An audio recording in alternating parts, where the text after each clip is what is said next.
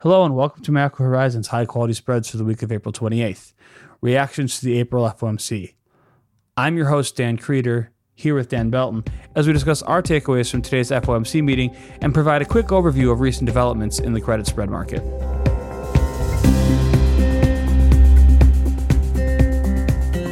Each week, we offer our view on credit spreads, ranging from the highest quality sectors such as agencies and SSAs to investment-grade corporates. We also focus on U.S. dollar swap spreads and all the factors that entails, including funding markets, cross-currency markets, and the transition from LIBOR to SOFR. The topics that come up most frequently in conversations with clients and listeners form the basis for each episode, so please don't hesitate to reach out to us with questions or topics you would like to hear discussed. We can be found on Bloomberg or emailed directly at dan.creeder, K-R-I-E-T-E-R, at bmo.com. We value and greatly appreciate your input. The views expressed here are those of the participants and not those of BMO Capital Markets, its affiliates, or subsidiaries. Well, Dan, I think expectations were quite low coming into this Fed meeting, and certainly the committee did not disappoint on that front. Starting specifically with the statement, I don't think we have to spend almost any time here.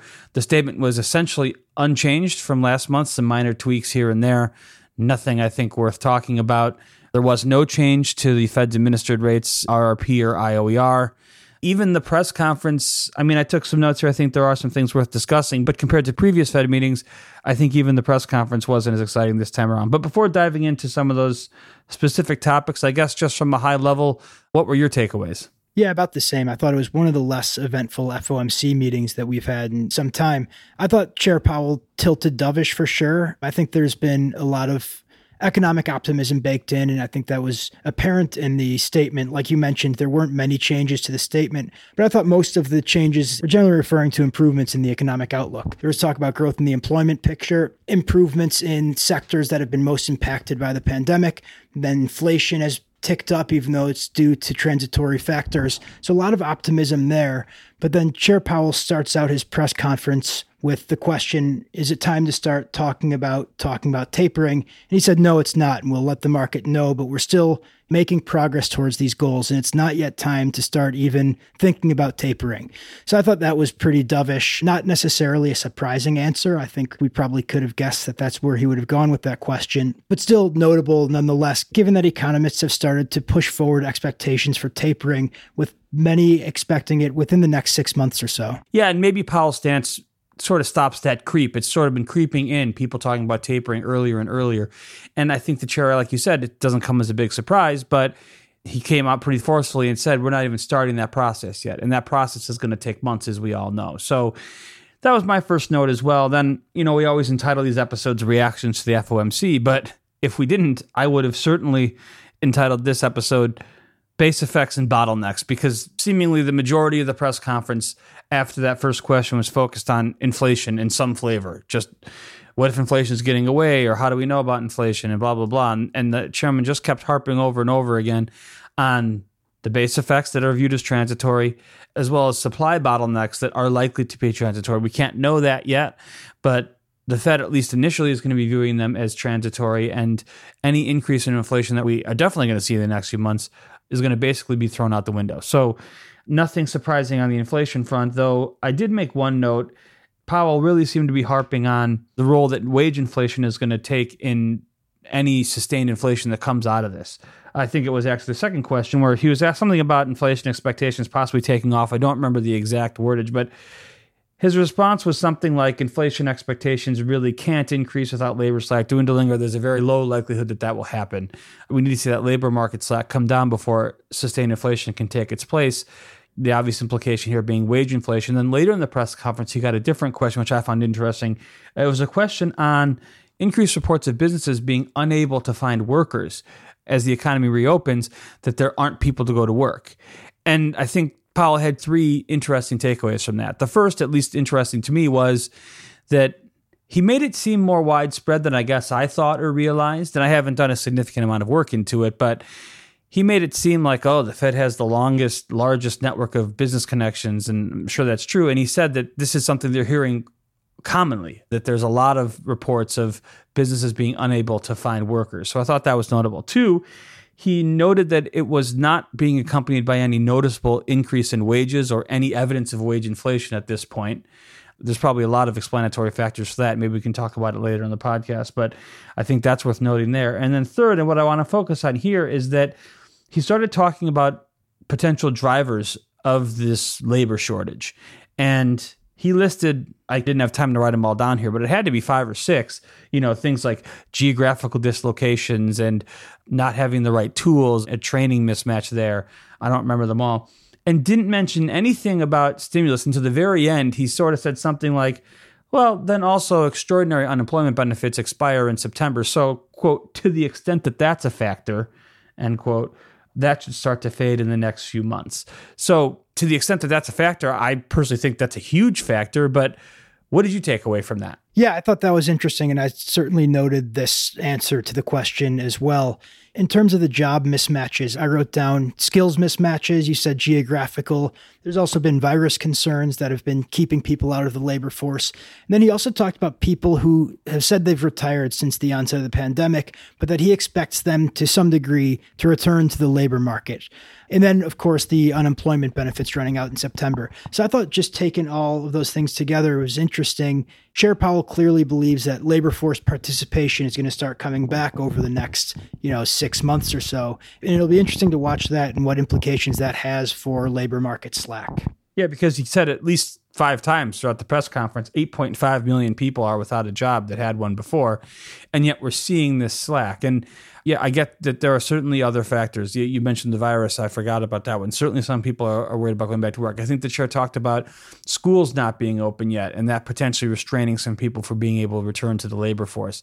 But if you have all these sort of obstacles, that when we're talking about geographical mismatches and skills mismatches, we're not talking about cyclical unemployment here. That's structural unemployment, so we can just sort of file that into a different category. So then the cyclical unemployment should be these near-term frictions that are then over time theoretically resolved, and even to some extent structural unemployment can be cured over a long period of time. But if there is all these either short or long-term barriers to employment, that would say to me that if we were going to see wage inflation, we should be seeing some. And we're really not. And I guess to broaden that out, there's a few different things to take away. You said at the beginning that the Fed was very, very dovish, and I think that's the case. I mean, we're already on record as saying we're going to miss to the high side on inflation for a significant period of time.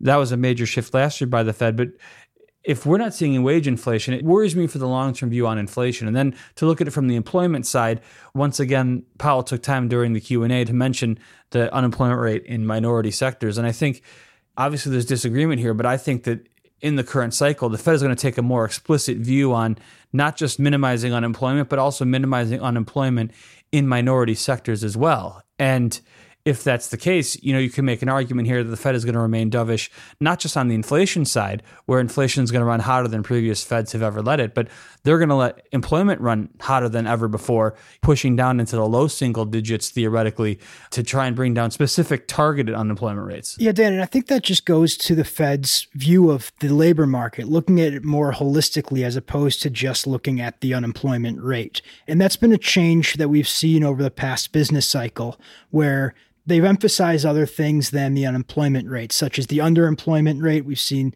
increased talk about labor force participation. More recently, we've seen talk about unemployment rates among different groups. And that just goes to the Fed's view that it's not simply about this one unemployment number. It's really about more broadly eliminating slack in the labor market. And to me, that implies that it gives the Fed a little bit more room to let the labor market get hotter and hotter, because even as the unemployment rate gets low, they can find other pockets of the labor market to point to and say there's still slack and we can keep rates low, we can expand our balance sheet, et cetera. So that just is another dovish tilt to me from today's press conference.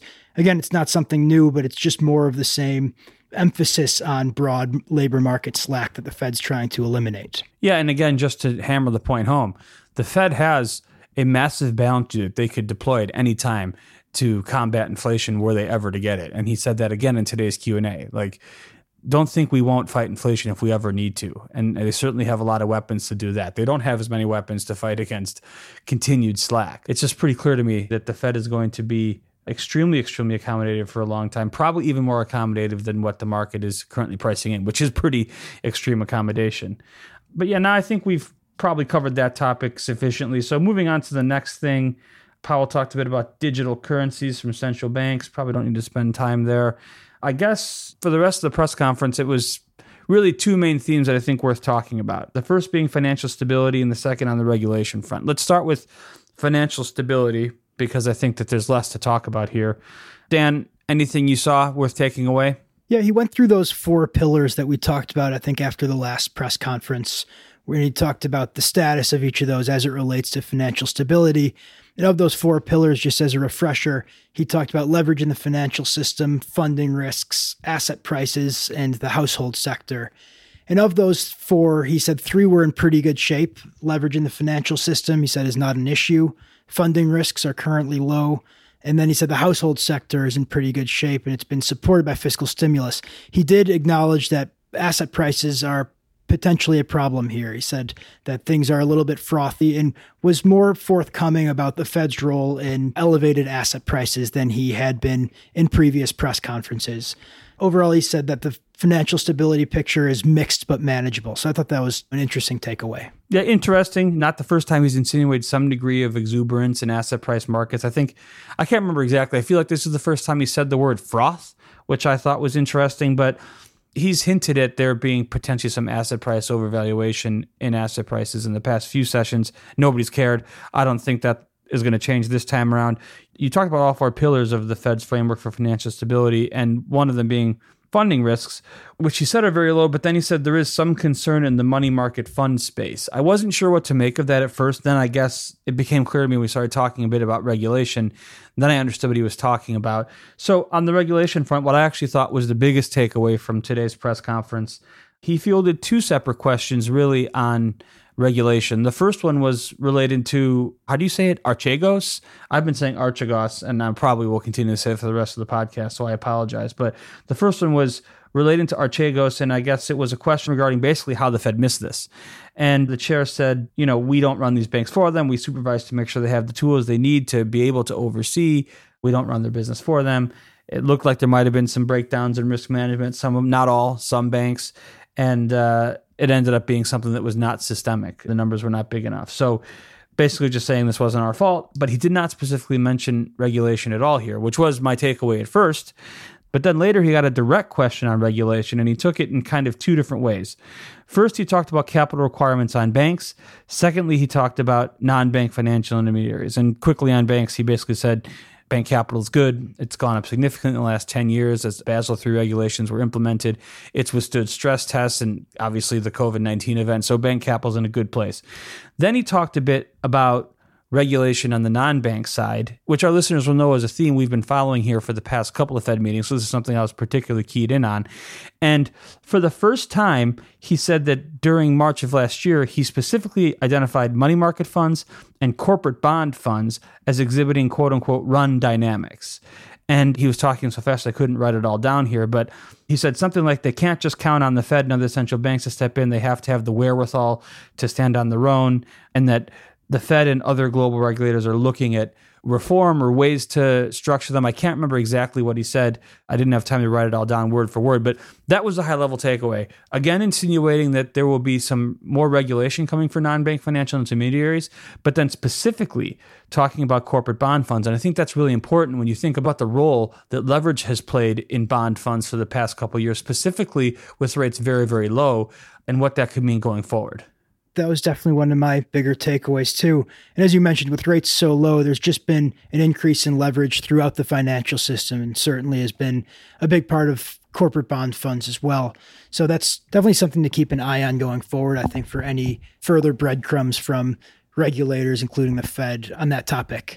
And Dan, he also talked about treasury market structure and selling by foreign central banks last March.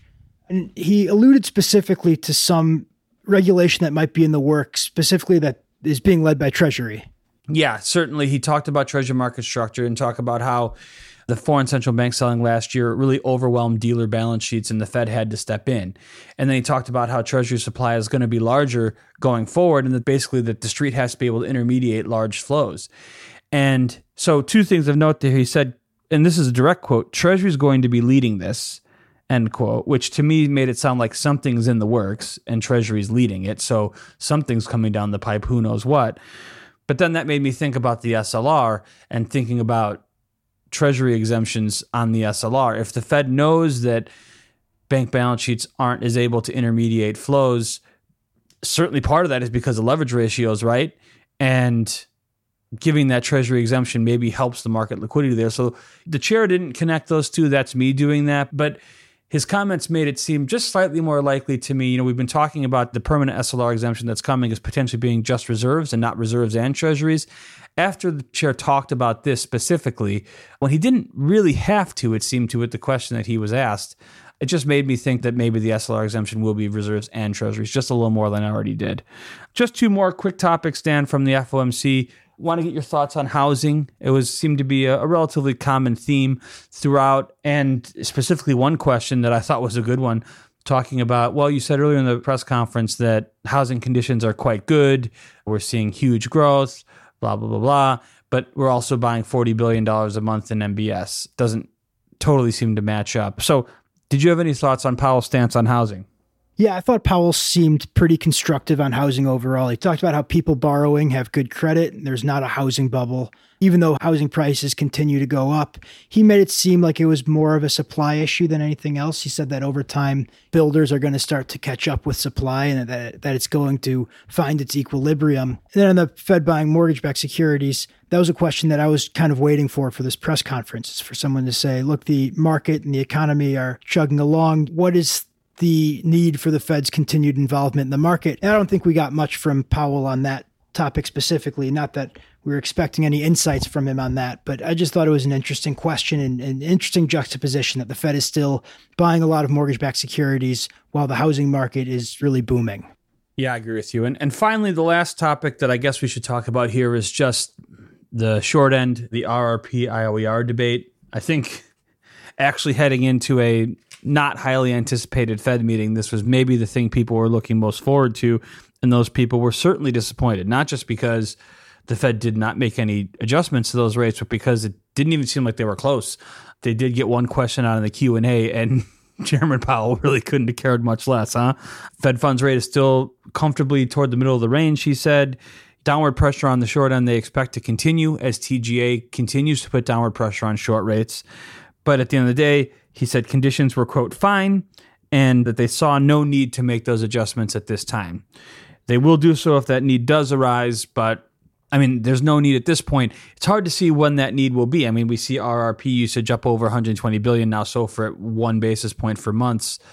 Dan, what could you even foresee as constituting a need for the Fed to step in at this point? Like, what more could happen? No, yeah, you're right. And I completely agree. It's just going to be a matter of Fed funds, it seems like, as long as Fed funds remains above 5 basis points from the bottom of the range, currently 5 basis points. As long as we're still there and SOFR is positive, even if it continues to set at 1 basis point with continued downward pressure, I don't see the Fed making any moves here. I think the chair was pretty specific today that the Fed funds is the policy rate, and that is going to be the impetus for us to use our tools. And if that's the case, we may never see a technical adjustment. I mean, Fed funds has been 7 basis points now. I'd have to look to know exactly, but for a long time, for the majority of the time, I think, or maybe all the time, that SOFR's dropped to 1 basis point, except for one day. And that one day was month-end March. And, we're hearing some pressure this week that Fed funds is maybe trading lower than 7 and might actually print lower than 7. But again, we're heading into month end when it's a well-known dynamic that foreign banks in the U.S. start to look at doing window dressing, particularly European banks, and they reduce their demand for Fed funds, so that rate starts to drop. But then as soon as month end or quarter end passes, that demand comes right back, and it's still, even at 7 basis points, the cheapest source of unsecured funding for a Yankee bank. And there's going to be that demand at 7. And, it's certainly not out of the realm of possibility that it drops beneath 7, but it hasn't happened yet. And to me, that's sort of the biggest indication. If it hasn't happened yet, what's going to drive that, outside of a transitory month end type of thing? And I think we'll need more than that. And so we came into this not expecting any technical adjustment. And I'm starting to think we might not get one at all, frankly. So yes, we'll keep our eyes on it, but certainly doesn't seem like it's coming anytime soon.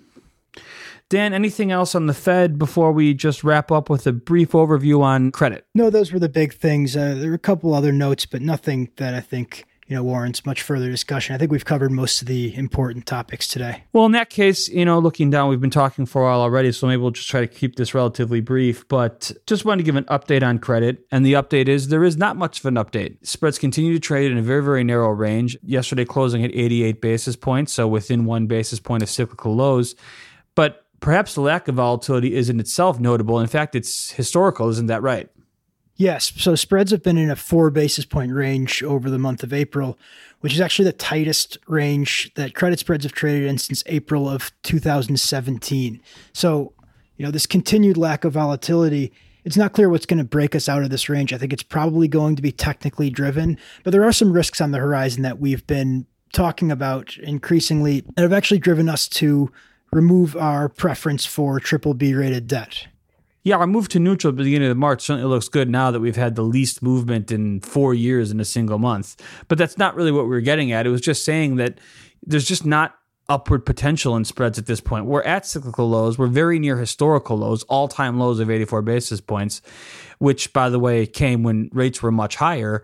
And I just really can't see much impetus to spreads narrowing. Like, there's already so much optimism built in on the economic reopening that actually the economic reopening might be somewhat of a headwind, to be honest with you, because if we think about what can happen when the economy reopens fully, one of three things is going to happen. The first is it in some way disappoints. People don't return in the way they did. Things are permanently changed, whatever, however you want to look at it. The recovery disappoints. If that happens, yes, we'll see treasury rates rally. But to me, that weaker economic recovery scenario comes inextricably with renewed fears of downgrades and defaults. Like, if this economic recovery isn't going to be robust enough to support business, what is? So you're going to have downgrades and defaults, which should at least lead to transitory spread widening, even if ultimately spreads can go lower later in the cycle. The second scenario is all the optimism built in is met and then some, and we see inflation take off in a way that we haven't seen in 20 years. Certainly possible with where we are and how much accommodation is in the system, but if that happens, we're going to see treasury rates go much higher, spreads go higher mechanically as a result of that. But then also, there's much has been made about the refinancing fears and what it could do for corporations that have grown reliant on cheap debt for the better part of the past decade. You'll see that conversation reignited with higher rates and also a spread widener.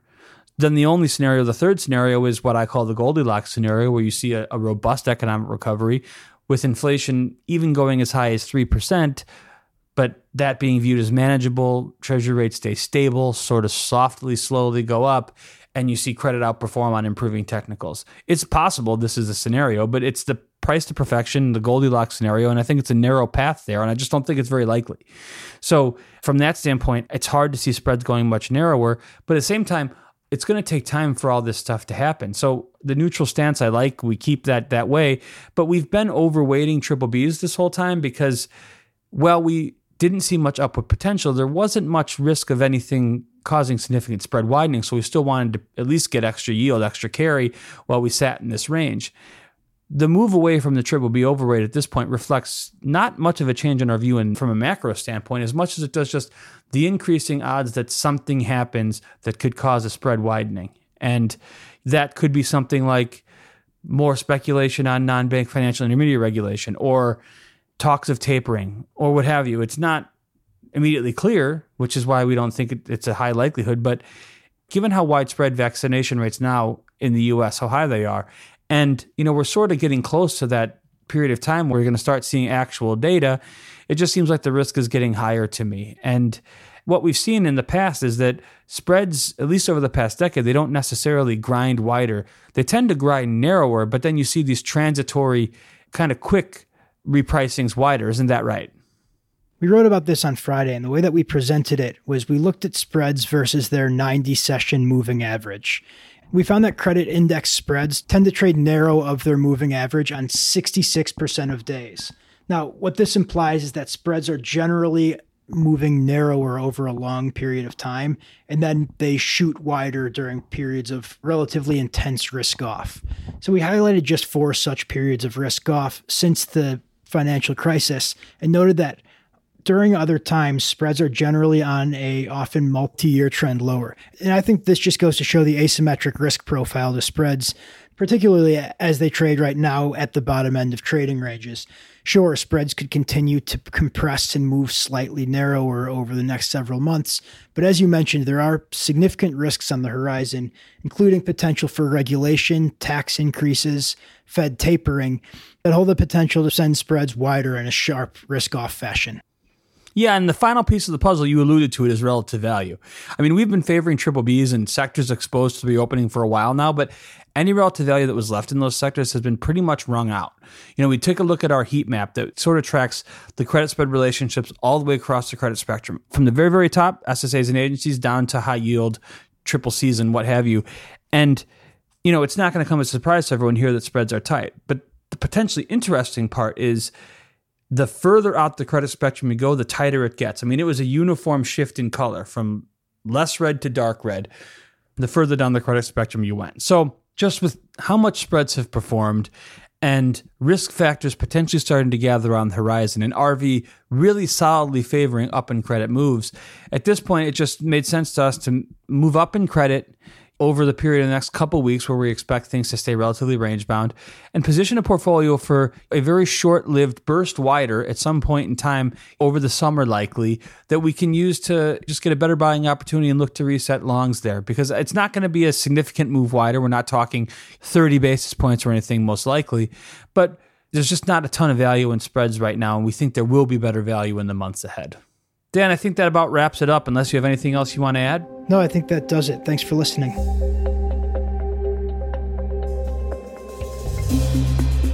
Thanks for listening to Macro Horizons. Please visit us at bmocm.com/macro horizons. As we aspire to keep our strategy efforts as interactive as possible, we'd love to hear what you thought of today's episode. Please email us at daniel.belton, BELTON, @bmo.com. You can listen to this show and subscribe on Apple Podcasts or your favorite podcast provider. This show is supported by our team here at BMO, including the FIC Macro Strategy Group and BMO's marketing team. This show has been edited and produced by Puddle Creative. This podcast has been prepared with the assistance of employees of Bank of Montreal, BMO Nesbitt Burns Incorporated, and BMO Capital Markets Corporation. Together, BMO, who are involved in fixed income and foreign exchange sales and marketing efforts. Accordingly, it should be considered to be a product of the fixed income and foreign exchange businesses generally, and not a research report that reflects the views of disinterested research analysts. Notwithstanding the foregoing, this podcast should not be construed as an offer or the solicitation of an offer to sell or to buy or subscribe for any particular product or services, including, without limitation, any commodities, securities, or other financial instruments. We are not soliciting any specific action based on this podcast. It is for the general information of our clients. It does not constitute a recommendation or a suggestion that any investment or strategy referenced herein may be suitable for you. It does not take into account the particular investment objectives, financial conditions, or needs of individual clients. Nothing in this podcast constitutes investment, legal, accounting, or tax advice, or a representation that any investment or strategy is suitable or appropriate to your unique circumstances, or otherwise constitutes an opinion or a recommendation to you. BMO is not providing advice regarding the value or advisability of trading in commodity interests, including futures contracts and commodity options, or any other activity which would cause BMO or any of its affiliates to be considered a commodity trading advisor under the U.S. Commodity Exchange Act. BMO is not undertaking to act as a swap advisor to you or in your best interests in you. To the extent applicable, will rely solely on advice from your qualified independent representative in making hedging or trading decisions. This podcast is not to be relied upon in substitution for the exercise of independent judgment. You should conduct your own independent analysis of the matters referred to herein, together with your qualified independent representative, if applicable. BMO assumes no responsibility for verification of the information in this podcast. No representation or warranty is made as to the accuracy or completeness of such information, and BMO accepts no liability whatsoever for any loss arising from any use of or reliance on this podcast. BMO assumes no obligation to correct or update this podcast. This podcast does not contain all information that may be required to evaluate any transaction or matter, and information may be available to BMO and/or its affiliates that is not reflected herein. BMO and its affiliates may have positions, long or short, and affect transactions or make markets in securities mentioned herein, or provide advice or loans to, or participate in the underwriting or restructuring of the obligations of, issuers and companies mentioned herein. Moreover, BMO's trading desks may have acted on the basis of the information in this podcast. For further information, please go to bmocm.com/macrohorizons/legal.